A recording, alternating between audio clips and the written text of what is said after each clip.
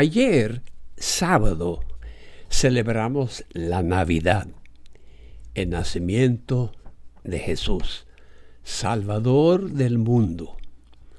Hoy, domingo, un día después, celebramos la fiesta de la Sagrada Familia, o sea, de Jesús mismo, su Madre María, que es también la Madre nuestra, y el noble, puro y callado San José, que aprendió del ángel lo que Dios había hecho en su esposa María. El Evangelio de hoy da un salto a unos 11 años después. Ya Jesús tiene los 12 años. Su familia hace un viaje sagrado al templo de Jerusalén.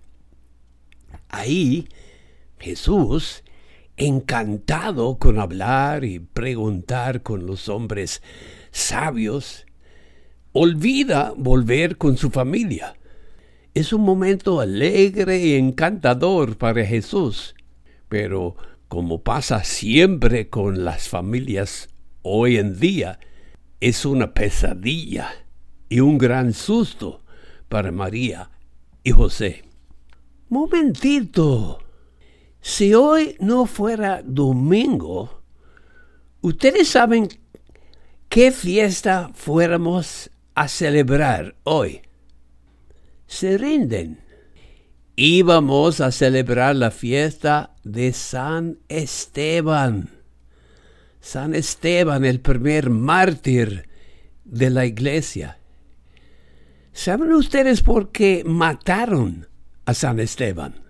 Porque Esteban decía que el templo de los judíos en Jerusalén no fue el único lugar donde Dios estaba. Interesante, porque unos 20 años después del joven Jesús quedarse perdido en el templo, Jesús mismo lo iban a matar.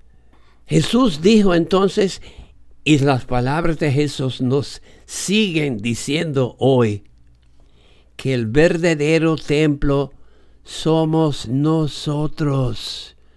Nosotros quienes somos el templo, mejor dicho, nosotros quienes somos el cuerpo vivo de Jesús. Somos nosotros hoy día la Sagrada Familia de Jesús, la iglesia.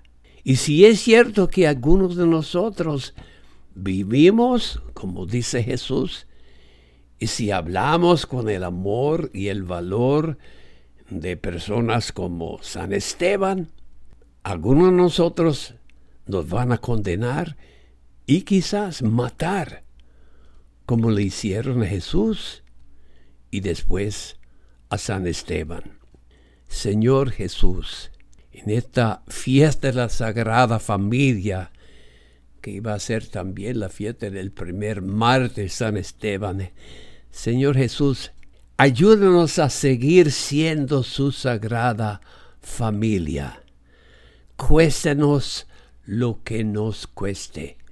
Ha sido su amigo de siempre, el Padre Tomás Martín Dili, misionero redentorista.